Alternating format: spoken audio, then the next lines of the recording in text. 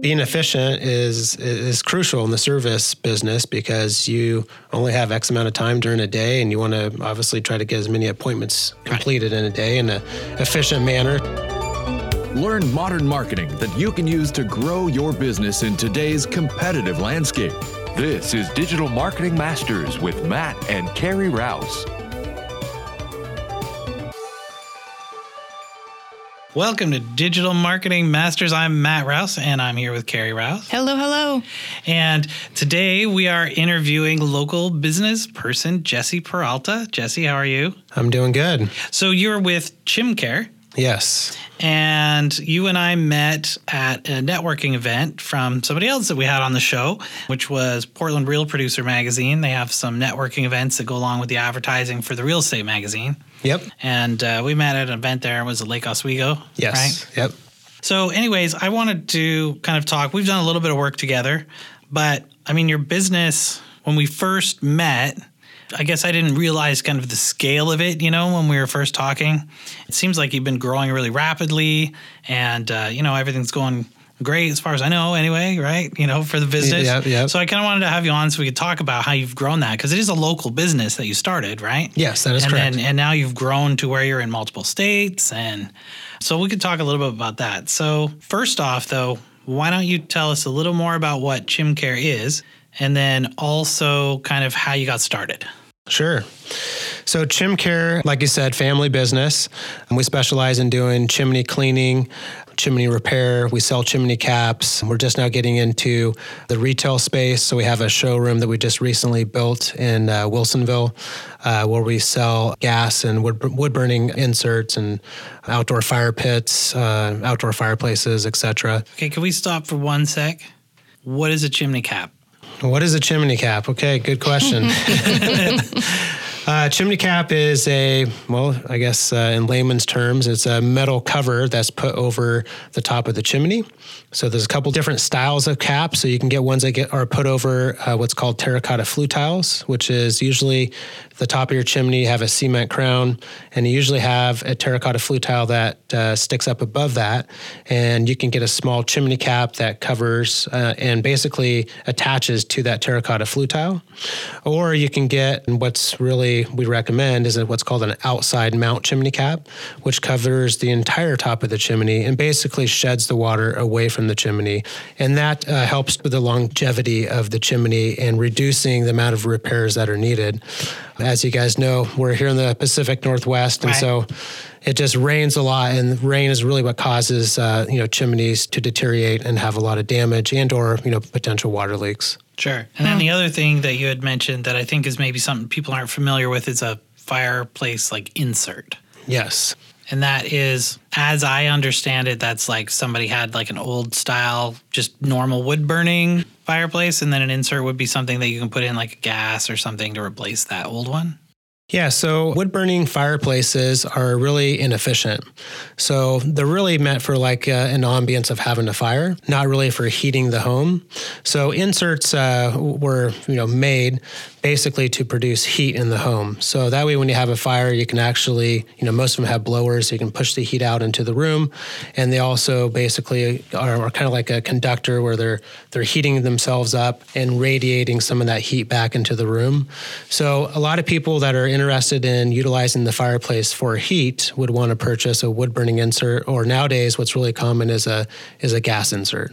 And a gas insert is I was going to say fake fire, but it's real fire. It's gas that's on fire. Yeah. So how did you get started with your business? Like you say it was a family business. Was it did you work in your parents had the business or something, or did you start it yourself, or how did that family business kind of come around? And then how did you kind of grow it from there? It's kind of interesting because my dad actually started the company back in 1989. And just my dad was the one going out in the field doing the work. My mom was in the office, answering the phones and doing the scheduling. And probably when I was about 14 years old is when I first started to learn how to clean chimneys. Right. And it's kind of funny now that I look back at it because it's something I was really actually embarrassed of, being a quote unquote chimney sweep. And so, but I worked with my dad on and off through high school and part of college. And then I decided that I wanted nothing to do with the family business and I wanted to just go out on my own. And so that's what I did. So I started a career in sales, working for a company called TruGreen. They had a really good program. That's where I learned a lot of, the sales aspect of what's involved, with the business today.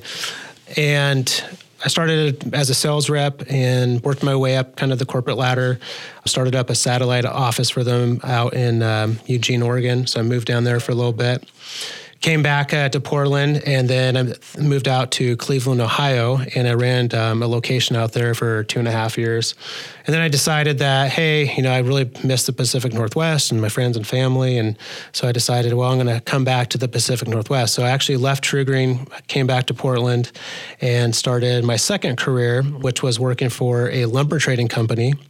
I was really successful at that, and that was... What's lumber trading? So lumber trading is... we would purchase large volumes of different types of lumber, and we did a lot of importing and also some exporting. And we basically, bought containers or, shiploads of material, and we would turn around and sell it to large stocking dealers in the United States. So you weren't like trading wood, like I got some oak and you got some pine. On the underground. Maybe we could swap some wood. Yeah. Not that kind of trading. Basically, is an import-export business, but we were referred to as quote-unquote traders. Right. And was pretty successful at that. And that was 2003 when I started that job. In 2005, my dad had the company up for sale. And I actually went to him one day and I said, let me buy it from you.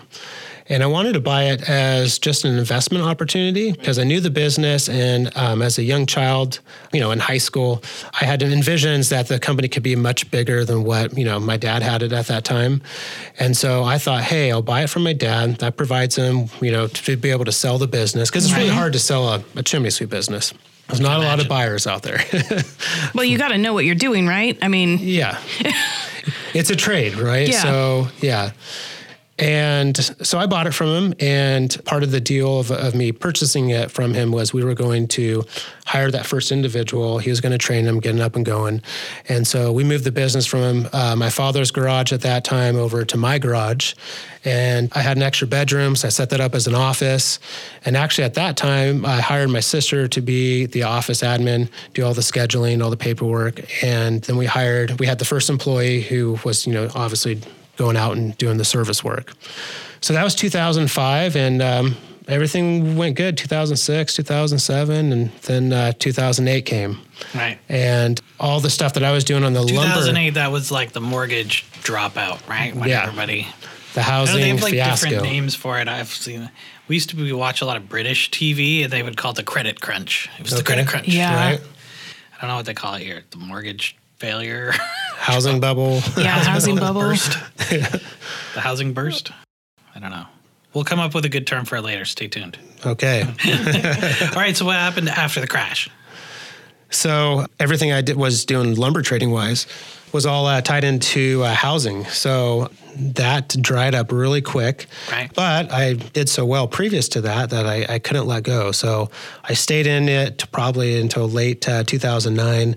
And then I just realized that, I'm just ready for a change. I want to do something different.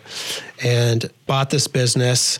And I thought, well, maybe I can actually do something with it. Maybe I should give it a try, jump into it full time and just start building it. And so that's what I did. Is about 2010 when I made that decision that I was going to just do this full time and see what I can make of it. And so 2010 is when I took the business out of my garage, made the leap into renting out a small warehouse and office space, and just started growing it. So, I mean, you guys have had some amazing growth since then, right? In the last decade.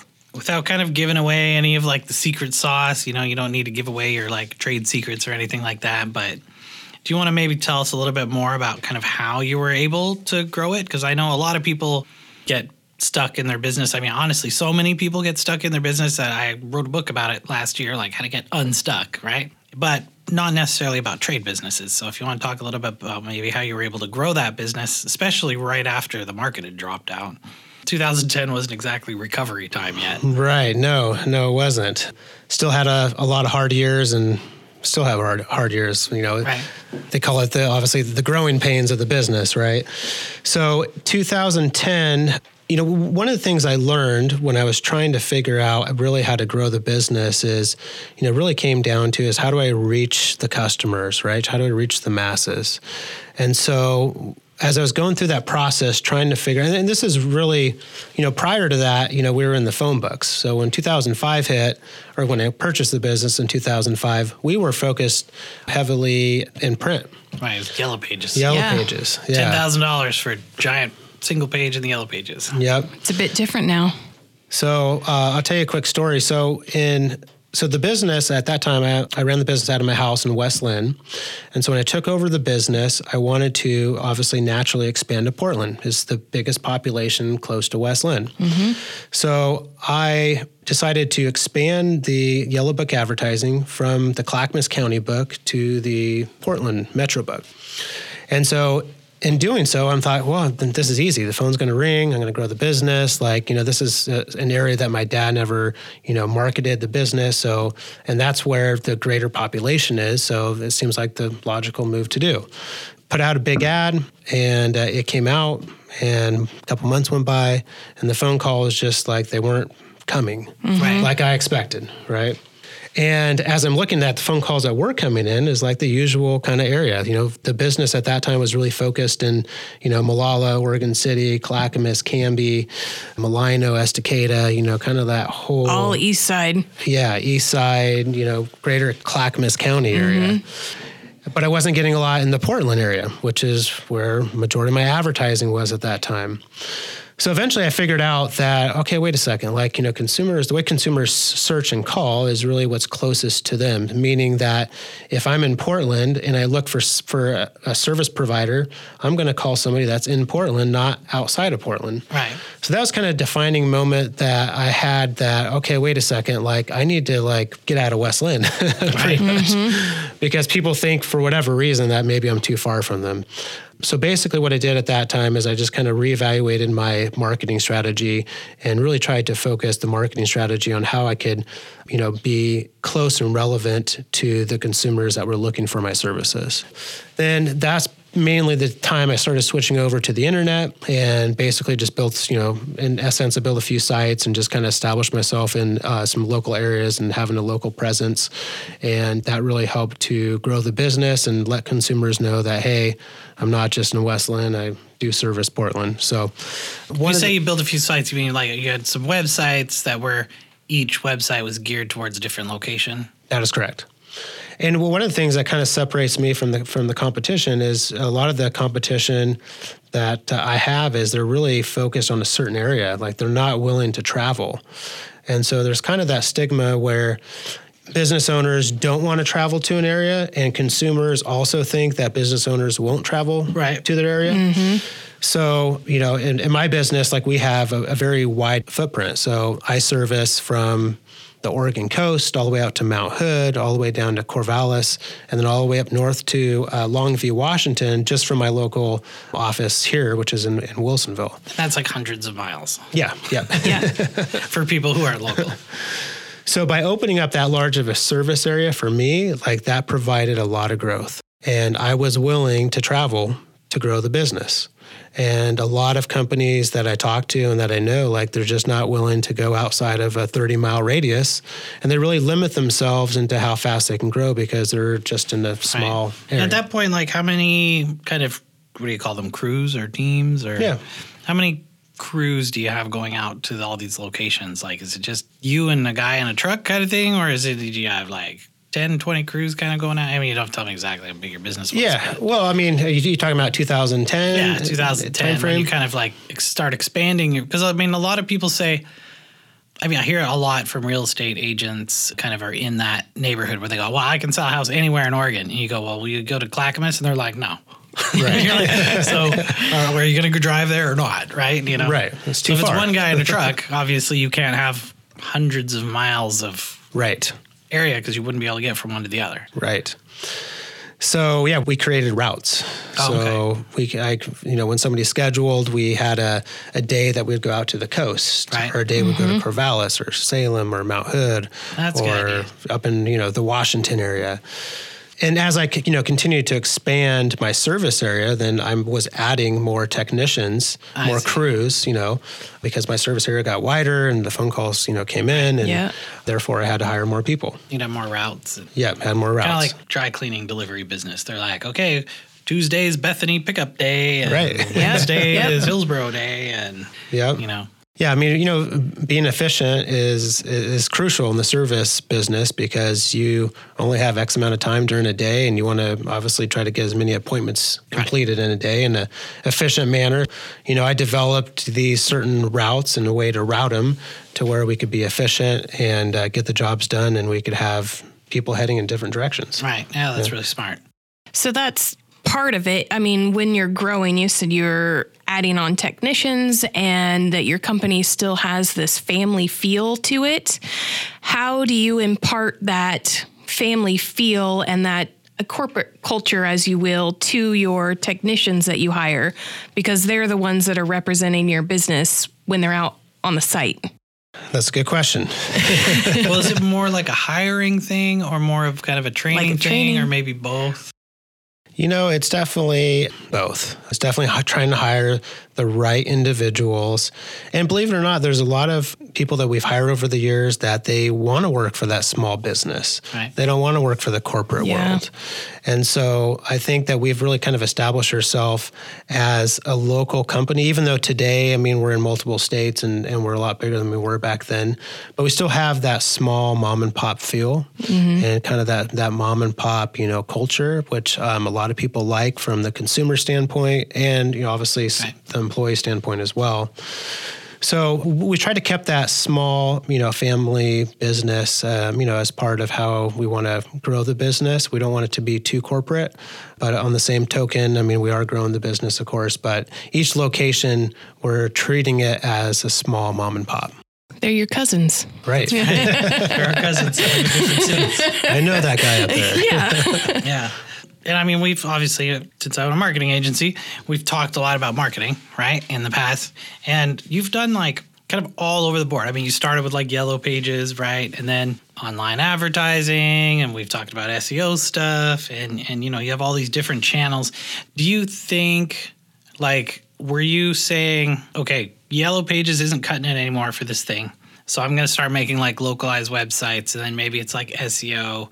And then did you do like one tactic at a time until you were like really good at it and then do something else? Or are you like, I think I'm going to try like a little bit of everything and see what's working? And I want to say back in like 2005, I'm trying to think of the exact year of when I kind of when I made the transition over to digital.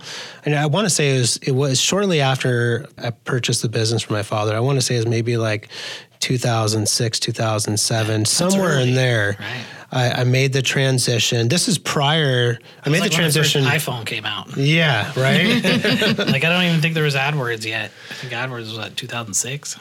I made the transition. So I made the transition probably shortly after that. Then, so it was right before the real estate crash, before the bubble.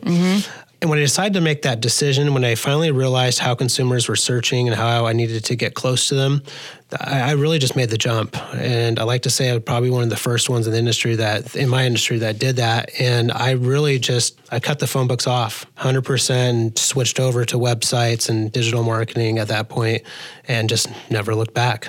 And we still, to this day, come up with business owners sometimes and have a conversation about getting out of the Yellow Pages. Right. Yeah. I mean, amazing. In the rural parts of Oregon, Idaho, Washington, you still get people in like Montana.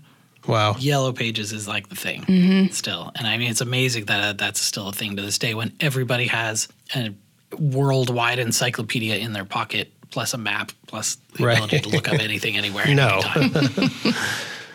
Yeah, no, I mean, obviously, I think we can all agree in my opinion, it's a waste of money. You're not going to get a good return on your investment going that route. Yeah. Yeah. Yeah. Well, I mean, it has gotten cheaper. Oh, that's true. I was actually just thinking that. I don't know if it's cheap enough yet, but it's definitely cheap.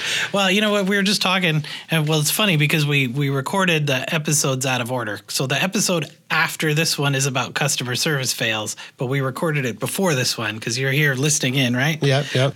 But we were talking kind of in that episode about where I was standing in front of a digital billboard, right? And people are like, billboards, like, who the fuck runs a billboard anymore? And I'm like, billboards are cheap now. Yeah. Cents. It's so much cheaper than it used to be. So you're talking about billboards on the side of freeways? Yeah, like digital Really? billboards. Oh, digital. So not the ones that aren't Not digital. the paper ones. Oh, okay. Right. Gotcha. Paper ones are still expensive Yeah, because they got yeah. to print them, so Yep. we got to put it up. Digital billboard, I could order it online and yeah, I get pennies on the dollar compared to what it used to be, right? Gotcha. Somebody told me I the other didn't know day- that. Somebody told me it cost them $12,000 to get a billboard. Yeah. And I was see, on the I've- same billboard for $800. Yeah, that's crazy because I've actually wanted to get on some crazy. billboards because there's a couple that I are in like great location. Right. And so I've talked to them and yeah, they want like 10 grand a month and Really depends where they are. right.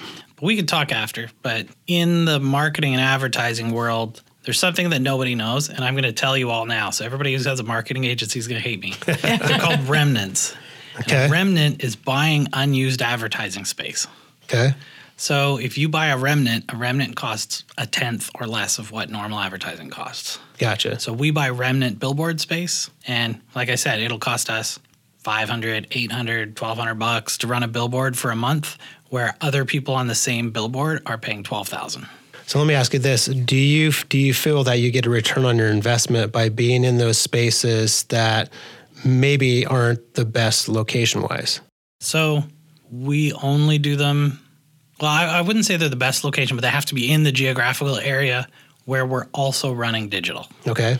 So if we're running digital ads, maybe it's retarget or something like that, ads, we'll also run billboard to kind of augment that. Gotcha. And 100% we have had people go in, talk to a client and say, I'm here because I saw you on the billboard. Gotcha. Okay. Multiple clients. Multiple clients. Yeah. Good to know. Was a big surprise to me. Right. I was like, nobody looks at billboards. Right. Like, no one, because everybody's face is in their phone. Yep. If they're in the car, they're a passenger, they're looking at their phone. If they're the driver, they're probably still looking at their phone. Like nobody's paying attention to billboards. But it turns out that people do actually pay attention to them. Right. But also if one of my favorite billboards is one right next to a car dealership. So the people who go wander around, look at the cars, they'll see the billboard show up like 6-10 times in the 2 hours that they're Right. walking around the car dealership, or one across the street from a coffee shop. Gotcha. People sit in the window of the coffee shop and they see your billboard over and over. Yeah, that's a good point. I'm not here to sell billboards, just telling you guys that's an available option. Would not be my first choice. Right. you know? No. Secondary. Third. Yeah, it's down the list pretty far. But if you're going to do a whole bunch of marketing, right, on different platforms, I would include it in in the things that you do. And now, a quick break. Digital Marketing Masters will be right back. Are you ready to stop grinding and start making an impact? Are you tired of working long hours and not growing your business? Get Matt's new book, Flattening the Hamster Wheel, on Amazon now. Just go to hookto.us/hamster. That's HOOKTO.us/HAMSTER. So let's get back to it a little bit. I wanted to ask you, and not just because I have a gas fireplace, tell me about gas fireplace cleaning, because until you and I had talked about it, I didn't know that gas fireplace cleaning existed. Yeah, my mind was blown when I you told said that Carrie, the other I was night. like, I'm working on gas fireplace cleaning website, and she's like, what? And I said, you have to clean it? Here's the good news. You are not the only one. I would say most people don't know that. Yeah. So, I mean, anything that has fire, I always tell people it's a live fire in your house. And you want to have that inspected annually and checked out because things happen. Right? Annually, once a year. Once a year. Yeah. I would say that ours has been inspected never. Okay. Wait, it untrue. Well, no, it was home inspection. probably inspected at home inspection time. Yeah. If we're lucky. Yeah. Home inspectors don't, unfortunately. Okay, maybe it wasn't. Not properly inspected. All right. I can ensure that. Yeah, so basically, with gas fireplaces is, they have a lot of different parts. So it's mainly servicing them so they're very optimal and so they're going to last longer. And if they do have an issue, it could be possible a carbon monoxide issue. If you don't use it for a while, you can get little bugs and spiders and stuff that actually get down into the venting and build webs, and that causes issues with the appliance being able to actually properly vent. And a lot of the components need to be adjusted and serviced. So there's just a lot of moving parts that just require, an annual inspection just for the safety and the optimal performance of it. Mm-hmm. When you're talking about wood burning fireplaces or wood burning inserts, as an example, those main concern for those is really, the creosote buildup. So with gas, you don't get a creosote buildup. Creosote buildup is like the crap in the chimney that can light on fire. That catches fire. Yep. Gotcha. Yep. So, there's, 20,000 plus chimney fires a year.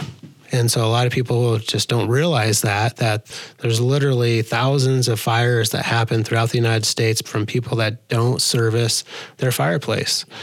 And so my recommendation is, whether it's gas, wood, pellet, whatever it is, you want to have it serviced annually for basically the safety of the home. And always remember that it's a live fire. And so a lot of times people forget that it's a live fire in the house. And, unfortunately, live fires can be dangerous. You can't just buy one of those creosote log things and stick it in your fire and be like, okay, gosh, no. Done. I also don't recommend putting that in your gas fireplace. No, yeah. That would not be a good idea. I'm just kidding. I don't even know if ours opens. I'm pretty sure it's a closed thing. It is. It's concealed, but you can open it if you wanted to.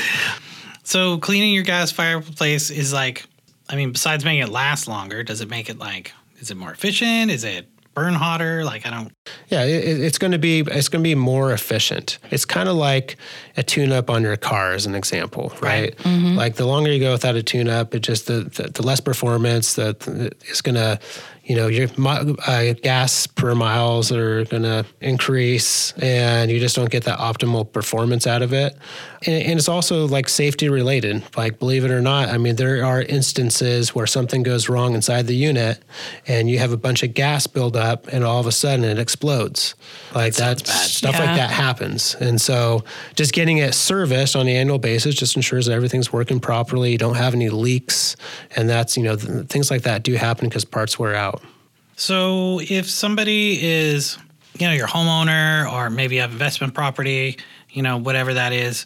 If you have a wood burning fireplace, how often does the chimney itself need to be inspected, I guess? Or is that something you do when you clean it? Or how would I know if I have my house for 20 years? How do I know if my chimney is going to light on fire? So, you won't know unless you have it inspected. So do you order an inspection, or is that more hey, can you come clean my chimney, and then they inspect it when they clean it? Or is it I guess I don't know how it works because I've never done it. Yeah. So if a customer calls in, we'll usually, ask them, and usually the consumer might tell us too, hey, I haven't used my fireplace in 20 years, but I'm going to use it this year. Right. I don't know if it needs to be cleaned or not. Can you guys come out and take a look at it?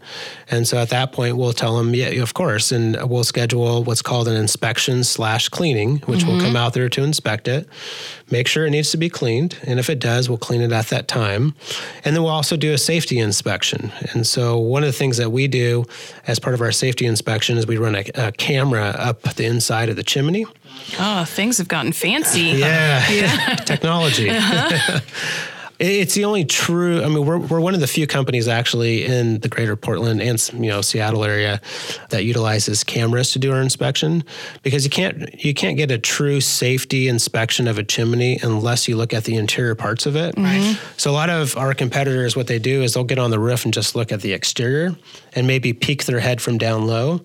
But that doesn't solve any safety issues, because most chimney fires that happen that catch the house on fire is because of cracks and voids and something that's wrong inside the interior of the chimney. Right. So it's in the middle somewhere where you couldn't see it from the top or the bottom. Yeah. Yep. So chimneys, here in Portland, as an example, is there's a lot of old chimneys from houses built in the early, 1920s to, 1960s that don't have terracotta flue tiles on the interior of the chimney. It's just brick and mortar. And so what we find with those old chimneys is that if they catch fire, they're more likely to catch the house on fire. Because the house is basically surrounded by wood. So if you have a chimney that's in the middle of the house, you got wood on all four sides. And if your chimney's on the side of the house, you still have one side of the chimney that's against wood, so to speak. So the chimney goes up and it's brick and mortar around the chimney, but the fire starts inside the chimney and that gets hot enough to start the wood on fire outside of that? Or is it the chimney is like the brick is cracked or something and that's how it gets in? Or Yeah, so what we find is a lot of deterioration inside the chimneys and or cracks, and so when the chimney catches on fire, is you have a sudden occurrence, and that heat is looking for a place to escape, and through the cracks is where you get what's called heat transfer, and that's where if you have wood against a chimney, that that wood starts drying out, and when you have 2,000 degrees inside that chimney, which is the what's happening when that chimney catches fire, then that's when you can get combustion to happen, and that wood just catches on fire. And if it's the 4 months a year that it doesn't rain, you're in a real problem in Portland. Right? Yeah. I'm just kidding. You don't want your house to light on fire. No. So I guess my last question here would be, what were some of the difficulties you found from expanding, just from your local marketplace? And even expanding to Seattle, it's in another state and it's far, but it's not far like expanding to California or something, right? Right. Did you have some difficulties expanding to some of the other cities? Yeah, Seattle was an interesting expansion for me. So when I first decided that, I wanted to expand the business, Seattle was just the next largest city to us, so that made sense to me. And so I built a couple websites up there, started doing marketing, and I wanted to at first I wanted to test it out. So I had all the phone calls routed in my phone because I wanted to get to know the area. Phone calls came in, and I said, well, I'm going to book myself the appointment so I can get to know the area and figure out scheduling and routing and all that. So the calls came in. I literally would hop in a van, drive up for the day. Leave at 4 o'clock in the morning, drive up to Seattle, work all day, drive back. And that's how I originally started the business, was just myself making the drive, one-day drives. And then eventually I had enough business that I was like, well, I'm going to have to stay in a hotel. So I'd go up there, work all day, stay in a hotel, work the next day, drive back. And I did that for probably about the first year. And then I decided, I can't do this anymore. Yeah, that's a long day. Yeah. I made some very long days, and I'm sure my wife wasn't happy either. So, So eventually then I hired a first employee, and with each of the expansions I've done, and I've always wanted to take kind of a slow approach to it. So what I did is I opened up a storage unit, stocked it with everything I needed, hired the first guy, gave him one of my company vans, full of equipment, and he just kept it at his house and just basically worked out of the storage unit. And that's how I was able to for me, I wanted to test the waters before just jumping full into it. Right. And so we did it that way for probably about 2 years. And then at that point, I made the decision that, and I had 2 employees at that time. And then I made the decision that, hey, if I'm going to grow this business, I really should probably move up there. And so me and my family actually moved up to Seattle so I could just dedicate my time solely to getting that business off the ground. I get there, we get everything unpacked and I moved, and I'm 2 days into my new office, which I rented a one-man, literally a 10 by 10 room, which was my office, and we had the storage unit down the street. And 2 days into it, I come into work and I have a note on my door with a list of demands from my employees. Whoa. Basically, this is on a Wednesday. Now, mind you, their schedules are full, Wednesday, Thursday, Friday, that they got jobs. And the letter stated that we're not coming back to work until you meet our demands. We're turning off our phones, and we're going to turn our phones back on the following Monday so you have time to reflect on the demands. Wow. Yeah. That was 2 days into my, moving my family up to Seattle. So I looked at their demands and, I said, no, it's not going to work. And so I sent him a text message and an email just stating, hey, if you guys don't show up tomorrow, you're going to be fired. We're not going to wait till Monday for me to think about things. And the next day came, they didn't show up. So I obviously fired him. And then it was just me back to, the business owner, back up in Seattle with my family, no employees, and I was back out in the field again. Mm-hmm. That's a pretty poor employee experience. Yeah. That was my start to Seattle. Right. But it's... Seattle's an odd place sometimes. Yeah, right? Seattle's really grown on me. I actually love the city.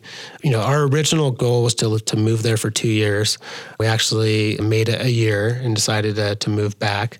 But looking back, me and my wife both were like, maybe we should have stayed a little bit longer because we actually did like it. Right. But all of our friends and family were here, so we actually wound up making the move. So long story short, I was back out in the field. I was the estimator, I was the mason, I was the chimney sweep, I was the business owner. Still had my location in Portland that I had to manage, which I had, operations manager in place at that time. So just more of overseeing it. But then I was just able to kind of just build it, build a team around me. And so within a year's time, I had a team that was good, and I could put one of the guys in charge. And we moved into a larger location and actually had a warehouse and office space. And I felt comfortable at that time I could move back to Portland. So. All right. Well, I think, I want to be respectful of your time. And so we should probably cut it there. I know we could probably talk for a while longer still. Right, but we could. Yeah. I was kind of surprised at how interesting the chimney business was, because I had no idea that, I knew people made chimneys and I knew chimney sweeps were a thing, and that's about as much as I knew about the whole thing. Yeah. Yeah. And yeah, it's actually there's a whole trade business around it, and construction and licensing and all these things. You need permits, and it's quite the operation going on there. So chimcare.com is the website. We'll have that, and gasfireplacecleaning.com also, and we'll put those in the show notes, and any other information that people need to get a hold of you. Do you have a phone number or something somebody wants to call if they want, you to come inspect their chimney? Yeah. Our local phone number here is 503-655-2446. All right. And they can go to chimcare.com if they're outside of Portland. Yep. Sorry, we're not in Canada, Australia, or anywhere. Just U.S. right now. Yeah. And actually, if anybody can call that number and still get the same service, and we still do scheduling. We have obviously separate offices, but we can still do scheduling from this office as well. So. All right. So I guess we'll leave it at that, and we will talk to you again soon. Thanks for coming on. Okay. Thank you. You bet. I appreciate you having me. This has been Digital Marketing Masters with Matt Rouse and Jeremy Marcotte. For notes and a transcript of this episode, go to hookseo.com/podcast. Now stay tuned for a preview of our next episode of Digital Marketing Masters. Next week on Digital Marketing Masters, we're talking about customer service fails. Dun, dun, dun. Digital Marketing Masters is brought to you by Hook SEO Digital Marketing. Our show is produced by Matthew Rouse and Scott Burson, mixed and edited by Silent Outburst Productions. I'm your announcer, Daniel D. Craig. We would love to hear your thoughts. Please leave us an honest review with your podcast provider. Your reviews help us help more business leaders just like you.